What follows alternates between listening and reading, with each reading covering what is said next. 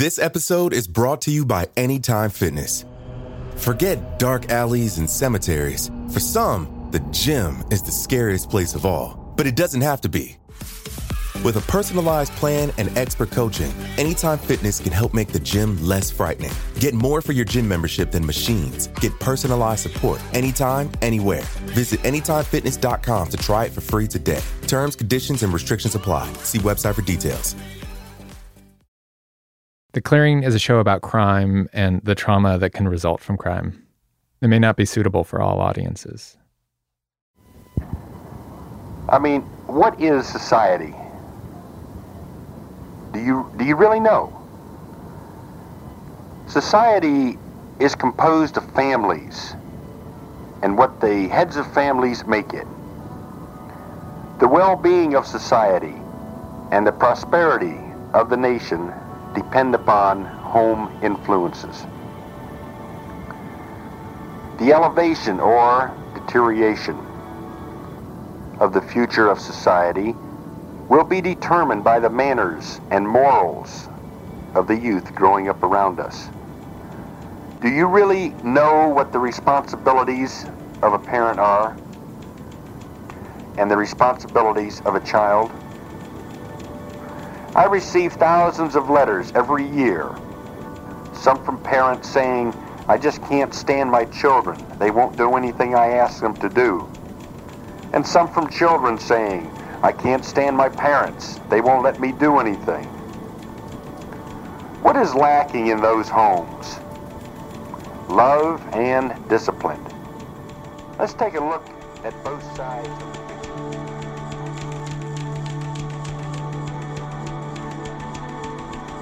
This is The Clearing. I'm Josh Dean. Episode 8, Tie a Knot in It. And this is the motivational speech that Ed Edwards gave back in the 1970s, when April was a kid and he was touring his story of redemption around the country. At least, I'm pretty sure that's what it is. It was in the box of tapes we got from that sheriff's office in Geauga County, Ohio, early on in the reporting of this story. Occasionally you can hear kids' voices in the background. It's clear he's practicing the speech. It takes up the first 14 minutes or so of this one cassette. On the tape, Edwards talks about the importance of a work ethic, about the best ways to prevent yourself from being a victim of crime, about how Americans need to have more respect for law and order. Do you believe we need, in this country, men such as policemen, the FBI, and others to help make this a better country? Or do you feel that all policemen are pigs? And then he waxes on for a while about the nature of love. What are some of the definitions for love? I mean, let's look at a few of them, which I have written down here. Love is being called wife and mother. Love is defined as our wonderful adopted children. Love is having friends, but more important, it's being one. Love is still waiting for him to come home from work as if it were your first date. Love is letting your little brother play football with you even when you know he's going to run the wrong way on the football field. Love is being the tooth fairy and taking the money out of your own allowance because your mother and father isn't home. Love is your husband running up the hospital stairs every night for a week to be the first visitor because the elevator is too slow. I'm sure that I have not told anyone here tonight anything they did not know. Remember, when you reach the end of your rope, tie a knot in it and hang on. The best angle.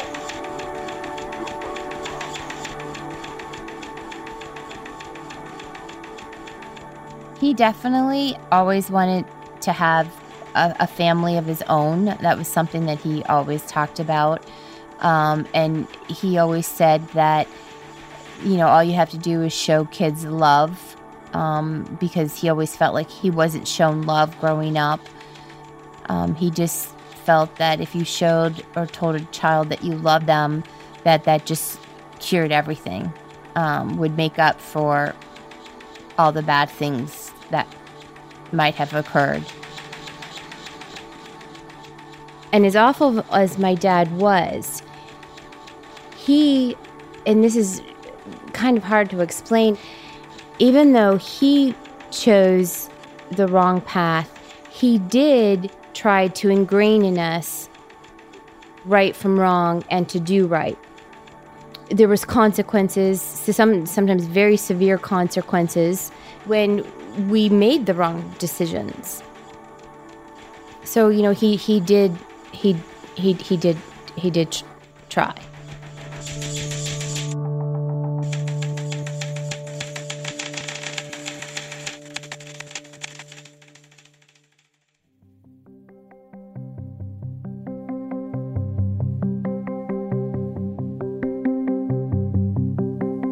There's really only one time during the reporting of this show when I wished we were making a film documentary. It was on a trip to Wisconsin in the fall of 2018. We'd gone to the Jefferson County Sheriff's Office to interview Chad Garcia, the detective April first contacted back in 2009. And then Chad took us on a drive to see Dave Hack. Dave is the father of Tim Hack, who Ed Edwards murdered in August of 1980, along with Tim's girlfriend, Kelly Drew. That's the case that started our show, the crime that April turned her father in for. April and Chad and Jonathan and I drove for a while through these beautiful rolling green hills. It was like a postcard of the Midwest. And then, eventually, we crested one of the hills and came upon a large dairy farm. Dave Hack owned and operated the farm for years, just as his father owned and operated it before him. Now the farm belongs to someone else, and Dave lives in a smaller house across the road. We turned into his driveway, which is marked by this large hand-painted sign that says, Hack Park, free beer, and then, in smaller writing, second Wednesday every week. We parked and were walking up the way toward Dave's house when Chad stopped, pointed out a cemetery on a hill, maybe 300 yards away. Under his breath, he said something about Tim and Kelly. So, Tim and Kelly are buried in that cemetery we passed, right up there where those pine trees are. You can see it. So we went by it on the way in. You'll go by it again on the way out. You can see this cemetery where Tim and Kelly are buried from just about any spot on Dave's property, like here in the driveway. We got closer to the house and Dave stepped out to greet us. Hey, you're walking good. How's the knee? Oh, Heaven Hill Hotel.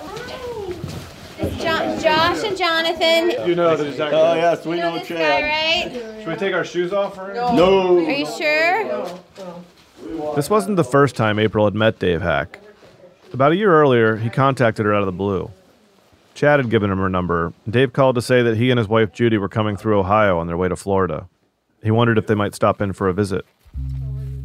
Dave didn't know much about April, just that her dad had murdered his son, and that April had been the one who turned him in.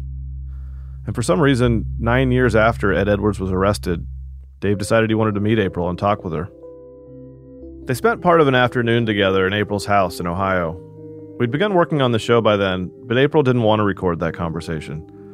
She didn't know what to expect, and she wanted Dave to feel comfortable talking with her. But when Dave and Judy left, they said that if April ever wanted to talk more, she was welcome to come see them in Wisconsin. So now here we were, standing in Dave's house, looking at a collection of arrowheads found on his property that he'd framed and hung on a wall. I asked him about that beer sign. Your sign says it's free beer on Wednesdays. So we're here on Wednesday. Second Wednesday of the week. You didn't read it closely, did you? I thought I was ready for a beer. Yeah, I know. I missed the second part. Yeah, that's why I wrote it kind of small on the bottom. We brought lunch, sandwiches, and, because April insisted, a box of desserts. And after the small talk, we sat down around the kitchen table to eat. We're afraid of that. Dave's wife, Judy, poured him a big old glass of milk. Okay, want to bless this food? Bless us, O Lord, and these thy gifts, which we are about to receive from thy bounty, through Christ our Lord. Amen. Father, Son, and Holy Spirit. Dave told us that he and Tim's mom, his first wife, who died in 2002, were supposed to go to the wedding at the Concord House, the same one Tim and Kelly attended on the night Edwards murdered them. But Mrs. Hack wasn't feeling well, so they never made it. The next morning, when Dave noticed that Tim hadn't come home, he called over to Kelly's. Her parents were also worried. She hadn't come home either. And eventually we found Tim's car, and it was very obvious that there was no one in it. I mean, that the bodies weren't in the trunk or anything like that, but his wallet was in there, and everything was done just the way I would have assumed he would have done it when he left the car. So nothing there led me to believe that he was forced out of the car or anything like that. So even during the period when they were missing, you didn't feel like they'd run away. You thought something had happened to him. Definitely thought something happened to him. If they would have ran away, either one of them would have called us or her parents and explained, hey, guess where we just went? And guess where we are? You know, that would have been it. And I remember, the sheriff at that time came to me. He says, don't worry, Dave, they'll come back. Well, so to me, that kind of set the tone for the whole sheriff's department that we ain't going to look too hard because he's coming back. Dave didn't feel that way. Tim's absence became his second job. The sheriff's office welcomed his help, so he basically set up shop there. He'd go in, work the phones, and light some fires, hoping like hell he could help the cops solve the mystery. I know my brother and I went in and we made calls to other states of people that had been there. Where did they park? So we had on recipe cards, we tried to draw out basically a parking lot to see who parked where. Dave hoped that if they could map out who was there, where they parked, when they left, maybe even who they left with, someone could help them solve this. One of Dave's neighbors told him that she'd been at the wedding with her boyfriend, but the party got wild, so they decided to take off. On their way out, they spotted a van that seemed suspicious leaving the scene. And they could draw a picture of the van that was escaping, and there was somebody inside moving or something. And it had lights on. Had lights on inside. That's Dave's wife, Judy, who chimed in. They got married in 2004. Anyhow, these neighbors who saw the van. They were going to draw the van for us. All of this stuff that sounded so real and that they really, really knew something, and there was nothing to any of it. And I guess it was probably after the first week that I thought, well, at least they won't be suffering, because my feeling was that somebody had tied them up someplace. Didn't know, of course. So then when the bodies were finally found, well, there was no doubt, what had happened.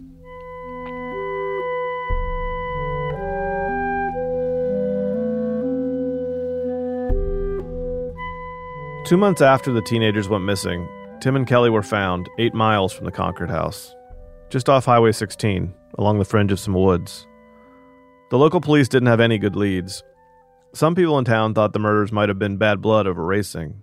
Tim Hack was an avid tractor pull racer, and apparently beefs between competitors were not uncommon. Others thought the killings might be related to another missing persons case, 6 years earlier, long before the Edwards family moved to town. A 17-year-old named Kathy Soberg got in a fight with her boyfriend while at a prom after party, which was also at the Concord house. She stormed out and was never seen again. That two terrible events were linked to the same place in a county with very little crime struck locals as a bizarre coincidence. Rumors sprung up about a mysterious Concord man who might be living among them, preying on teens. For Dave Hack, this was the beginning of 3 decades of torment, seeing suspects everywhere around him. I had suspicions of who it might be. I think my whole family did. We just assumed it was somebody that we all knew. We thought of, oftentimes, my wife and I used to talk about it, that we may never know who did it. For a while, Dave thought the killer might be one of his neighbors. Every time I would see them, they're farmers like we were, and they would be going by with equipment or stuff, and you'd always have, I would associate with them if they ever talked to me. I would always have it in the back of my mind, that's probably who was involved. I think everybody around here was thinking the same thing. It's somebody we all know. And I don't know of anyone around here that knew of Mr. Edwards. No. We didn't know him at all. At one point, Dave even suspected Kelly Drew's stepdad. Because he had a van, he knew where they were going and everything. I thought, could it be possible that he was And he wasn't real friendly. No, and he wasn't real friendly. I mean, he didn't talk that much to us or anything. And I thought, I wonder. And I think one time Timothy did say that he had a fight with him. It's long ago, but I know there wasn't a good feeling with close family and him. That's all I knew. And I started thinking, but thank God it wasn't. And do you remember I assume it was some detectives showed up in 2009 or 10, whatever month that was, just showing up. Do you remember them coming and what happened? Oh, yes. Yes, I remember a lot of that. I just got home from knee surgery that afternoon, knee replacement. And all of a sudden, all these people are in the driveway from the television stations. So it was a pretty big surprise when they showed up and told you that they knew who'd done it? It was definitely a surprise. I mean, what is the feeling of finding out after 30 years? I would say that I guess the biggest thing I got out of it is knowing that it was not someone that I knew. Finding out that it was this handyman, Edward Wayne Edwards, that at least brought some relief for the Hacks. They didn't have to go through their days wondering anymore. But there were other questions, especially the why. Why would someone do this to their son and Kelly? Why these kids? When Edwards appeared for his sentencing in June 2010, Dave and most of the Hack and Drew families showed up in court. Members from both sides chose to speak, and some of the harshest words came from Tim's brother, Patrick. "May God show no mercy on your soul, and may you rot in hell," he said. Dave chose not to speak. He just listened, hoping Edwards might say something, that there would be some finality to help him make sense of things. I guess I wanted to hear words actually spoken. And in the courtroom, Mr. Edwards, it was either kind of a grunt or yeah or no, but he never said much. Did it help going? Like, did you feel like it helped you close the chapter? I wouldn't say that it helped. We already knew who the person was and what he had done. So as far as helping for a closure, no, it was more informational. You want to say why? Yeah. Why did you do something that horrible? You'll never know. I don't think it would have been good to meet my dad. I don't think that would have been beneficial for you at all. No, because obviously he wasn't sorry. So it wouldn't have made Dave feel any better. There was a night, though, Dave told us, right after the murders, when someone in his family did meet Ed Edwards. Or this guy who, in retrospect, seems like it was Edwards. It was Dave's dad who ran into him. And him and the neighbor, they stopped into the tavern. In the country by Concord. I mean, it wasn't even in a town. It was a bar right near where the murder happened. And my dad said, I think the fellow sitting in that tavern is responsible for it. Because he said he had a bloody nose, and apparently he explained that he had been deer hunting. Well, it wasn't even deer hunting time. And he said that the gun, got quite a kick out of the gun and it flew back or whatever. So that kind of ended that. It wasn't Edwards shooting pigeons in the barn, but it sure sounds like the same excuse. In any case, this guy with a bloody nose, that image stuck with Dave, gave him comfort. He pictured Tim defending himself, punching this guy. It sounded just like something that Tim would have done. He'd have put up a fight. I knew from the beginning, when Tim and Kelly's bodies were both found, that it either took more than one person or a person with a weapon, or he never could have handled it. I mean, because Timothy was a strong young man, and he could have handled. And I'm sure that they probably had like a fist fight before he finished him off or something. Well, was he protecting Kelly, or trying to? Yes, he was. I felt that he was protecting her, and I guess he did have some. Weren't there some wounds to his hands or something from the knife? Or his rib. His ribs, yeah. Yeah, he was stabbed in the chest or stomach. Yeah. Can't find a knife. Chad Garcia shook his head. No, he said. The cops never found the knife. And then the room fell silent for a really long time. We were all staring at the floor, trying not to make eye contact. This healing that April and Dave are trying to do together, it's admirable. But the reality is, April's dad murdered Dave's son. Sometimes it's hard to escape that. Eventually, I fumbled around, trying to break the silence. Thanks. I mean, I appreciate you letting us come and talk about these things. We've spent a lot of time with April, but I mean, I feel like it was hearing her talk about meeting you guys was a big moment, and a big. I'm sure in some ways has made a lot of things feel better. Brought closure to some things. Maybe.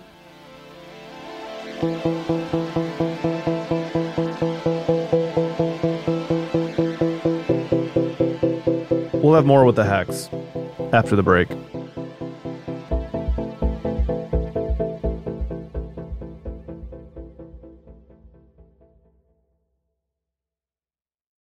This episode is brought to you by Anytime Fitness. Forget dark alleys and cemeteries. For some, the gym is the scariest place of all, but it doesn't have to be.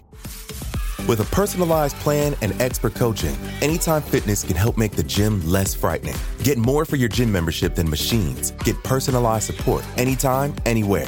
Visit AnytimeFitness.com to try it for free today. Terms, conditions, and restrictions apply. See website for details.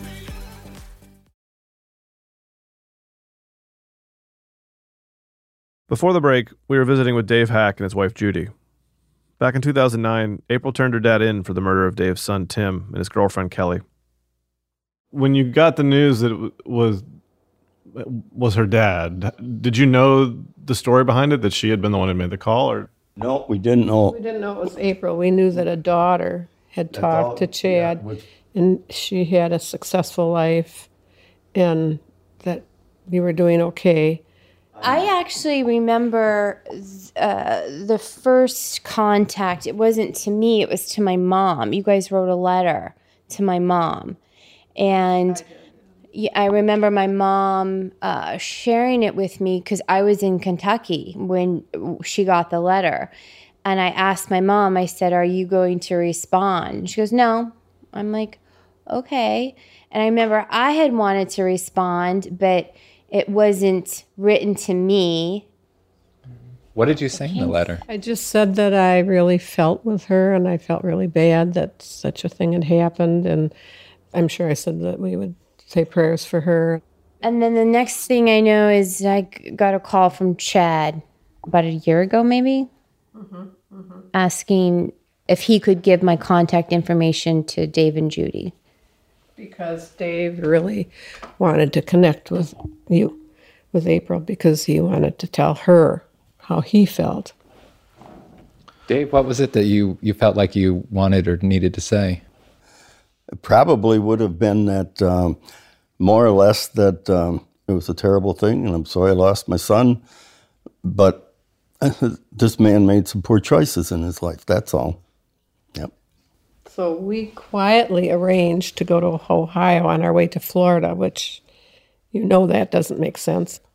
you didn't tell any of the other kids you were going? No, not till after we visited with April, because we had no idea how it was going to go. And after we got to Florida, after visiting with April, then we told them what we did. And we said it was a good feeling when we left there. When Dave showed up at April's house, he brought her a gift. A small wooden box that he'd made himself in his basement wood shop. Inside was a little note, typed on a piece of paper and then cut out. He'd even used those craft scissors that leave a little zigzag edge when you cut, just to give the note some flair. It said, "Thank you," in all caps, and then, "We are grateful for your courage and honesty. You are a wonderful person. We will not forget your kindness. Dave and Judy." She was so open about talking about the family and how they all handled it and stuff, and it was very obvious that her and her husband were in a good working relationship. And it wasn't that she was a slut off the street or anything like that. I mean, really, it was. We'll cross that one out. Oh, my God. I'm glad you approve. Oh, I don't think we'll put that in the podcast. But you were worried that maybe that someone who came from that family might not turn out well, I guess. Well, probably, although in talking to Chad, April was a nice person and doing quite well for the family she came from. So I definitely had a feeling that everything's okay. But that was one man's opinion. I didn't know. I wanted to form my own opinion, and I did. I went away feeling really clean and really hopeful for April and her quest to take care of that man once and for all. That was my feeling. The notion of closure, Dave said, it's a myth. It's a word we throw around that doesn't really explain a thing that people feel. Nearly 40 years after Tim's death, the Hacks are still healing. They always will be. I don't think you ever have complete closure. It's not like, okay, it's over with now. And it is, but you're still there. You oftentimes think about something. Well, many mornings you say when I talked to Tim or when I thought about Tim, I mean, that it's still there. Oh, yeah, and it probably always will be. Yeah. I remember a lot of different things about Tim. You know, I played with Tim a lot. The biggest thing I remember about him was his laugh. We'd sit in a tub together, and I'd pinch a bar of soap and make it fly up in the air. And, he thought that was so funny. Dave and Judy were sitting in their favorite chairs as he said this. His and her recliners where they spend long stretches of their days. Often, Dave says, they watch the sun rise and set from these chairs, which have a view through a huge picture window. It looks out on the yard, the old family farm, and, if you crane a little, the cemetery. As Tim grew up, he was so responsible, Dave said. He helped on the farm, of course, but he'd also saved up money to buy his own combine and used that to start a business, working the fields for farmers who needed help. He was a very particular person. In fact, he would take his shoes off before you got in the cab of the combine. He didn't want any dirt in that combine at all. He's a very clean man. And his car, it's still in the family. I mean, Patrick's got it now. Patrick, remember, is one of Dave's other sons. He loved Tim, looked up to him. After April's call to Garcia, when the Edwards news broke, Patrick stepped up to be the family spokesperson. He was already the keeper of Tim's car. It's a 78 Oldsmobile. Still drives it? Oh, yeah. Mm-hmm. Really? Not on a daily basis, but any big occasion, like if it's a high school reunion or a wedding or something. Timothy's wedding? Yeah, he'll get it out and drive it. Is that because it's Tim's? Oh, yeah. Oh, I'm sure it is. The family keeps Tim alive in other ways, too. Like, they all still celebrate his birthday, every March 13th. And you said you mentioned Timothy's wedding, so do you have a grandchild named Tim? Yes. And my grandson is named Patrick's son. And I remember yet when he was born, they came to us and asked if it was okay to call him Tim. And fine with us. There's almost an honor to have him called Tim.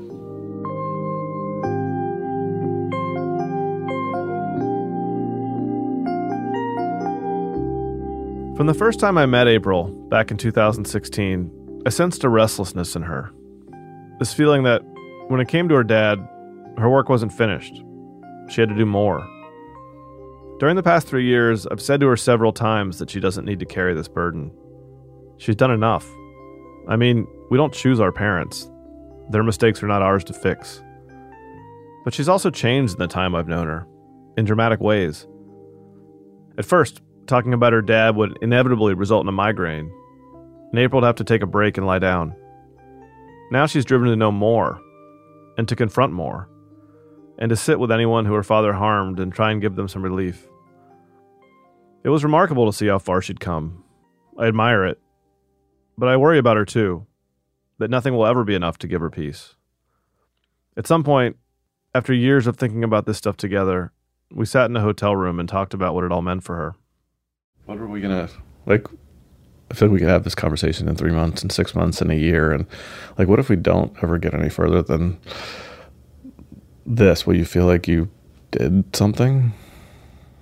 I'm hoping that I'll walk away with satisfaction of knowing that I did everything that I could. I've come to terms with how ugly my dad was. So he can't do anything to me. He can't do anything, and I already suspect him of even more than maybe he did do or he didn't do.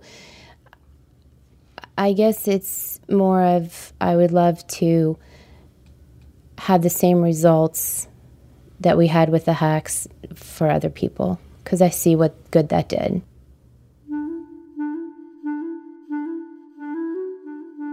When we were visiting with the Hacks, Dave mentioned his basement workshop, and April perked up. She does a lot of things in her free time. She crafts, she paints, she gardens, but she especially loves woodworking and refinishing furniture. Being comfortable with tools, that's something she picked up from her dad. In the barn behind her house, she has a huge shop filled with tools, most of them with pink handles. She uses them to fix up old and broken things, chairs and tables, bicycles. Every time we visited a house while making this show, without fail, April would stop and comment on the person's furniture, on some piece of wood that she admired. Well, I want to see your shop. Is your shop down here? Sure. You go first. Okay. Oh, that's okay. We followed Dave and Judy out of the living room and down the stairs to their basement. You never did see my shop. My shop can't walk into it. On the way to the workshop, Dave showed April something he was working on. These cutting boards in the shape of Wisconsin. Boy, this is gorgeous already. It's not finished yet. Look at the different books. So there's oak on here, cherry on here, walnut on here. A good portion of the basement is finished. It's an extra living space. Dave's workshop is walled off in a corner through a small door. April wandered in and immediately spotted something. Oh, these are adorable. It was a little wooden reindeer that Dave was making for Christmas. One for each of his 32 grandkids and 12 great-grandkids. Look at the reindeer. These are so cute. Did you have a pattern or did you make this up? We had a pattern from a friend. Well, how did you do this? All I did was I used a spindle sander. I got it. Spindle sander. Yep. Okay. And now the new way that I found was much better. Wait, I have a question. Was this a regular drill? You bet. Yep, That's just what I do now.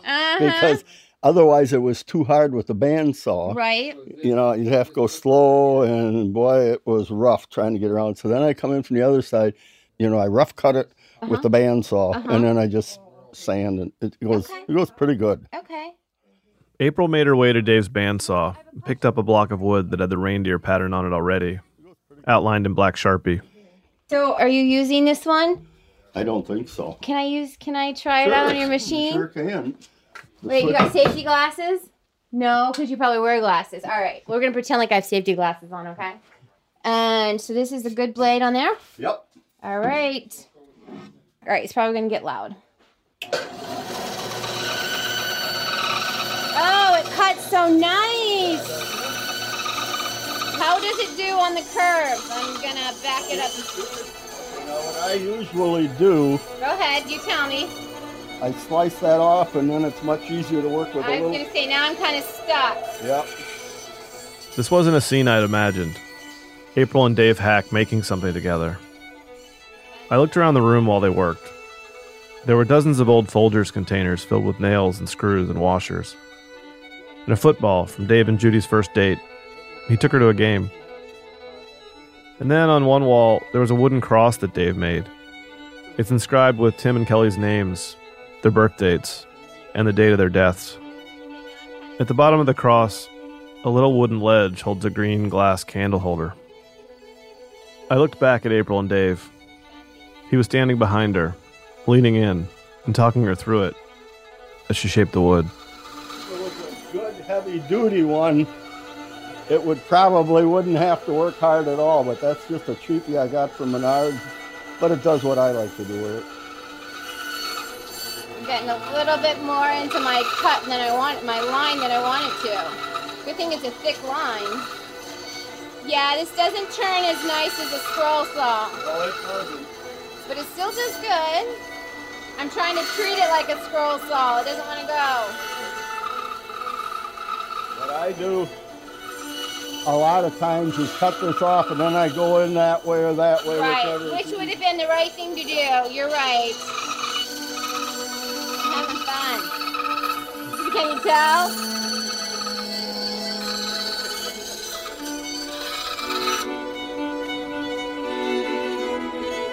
Taking over the tools.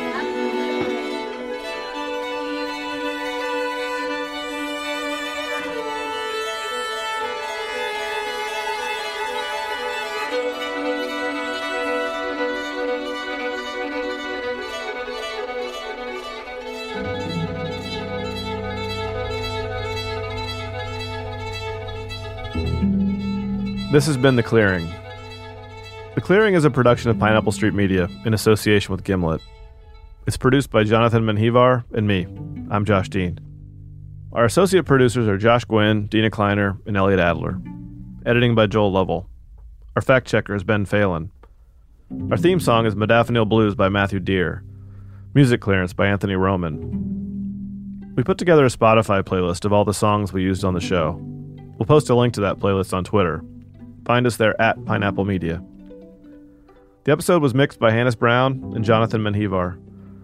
Special thanks to Christina DeJosa, Ariana Martinez, Sophie Bridges, Natalie Brennan, and everyone at Pineapple Street Media.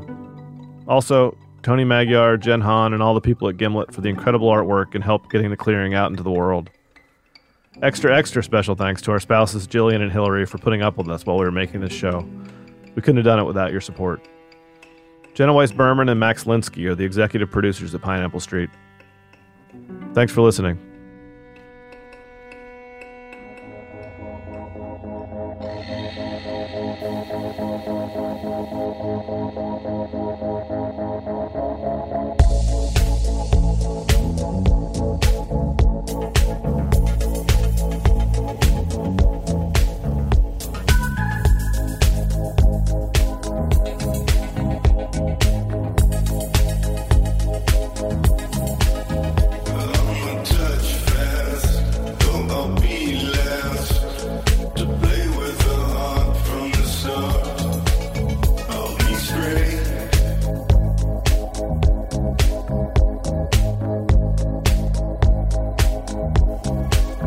Second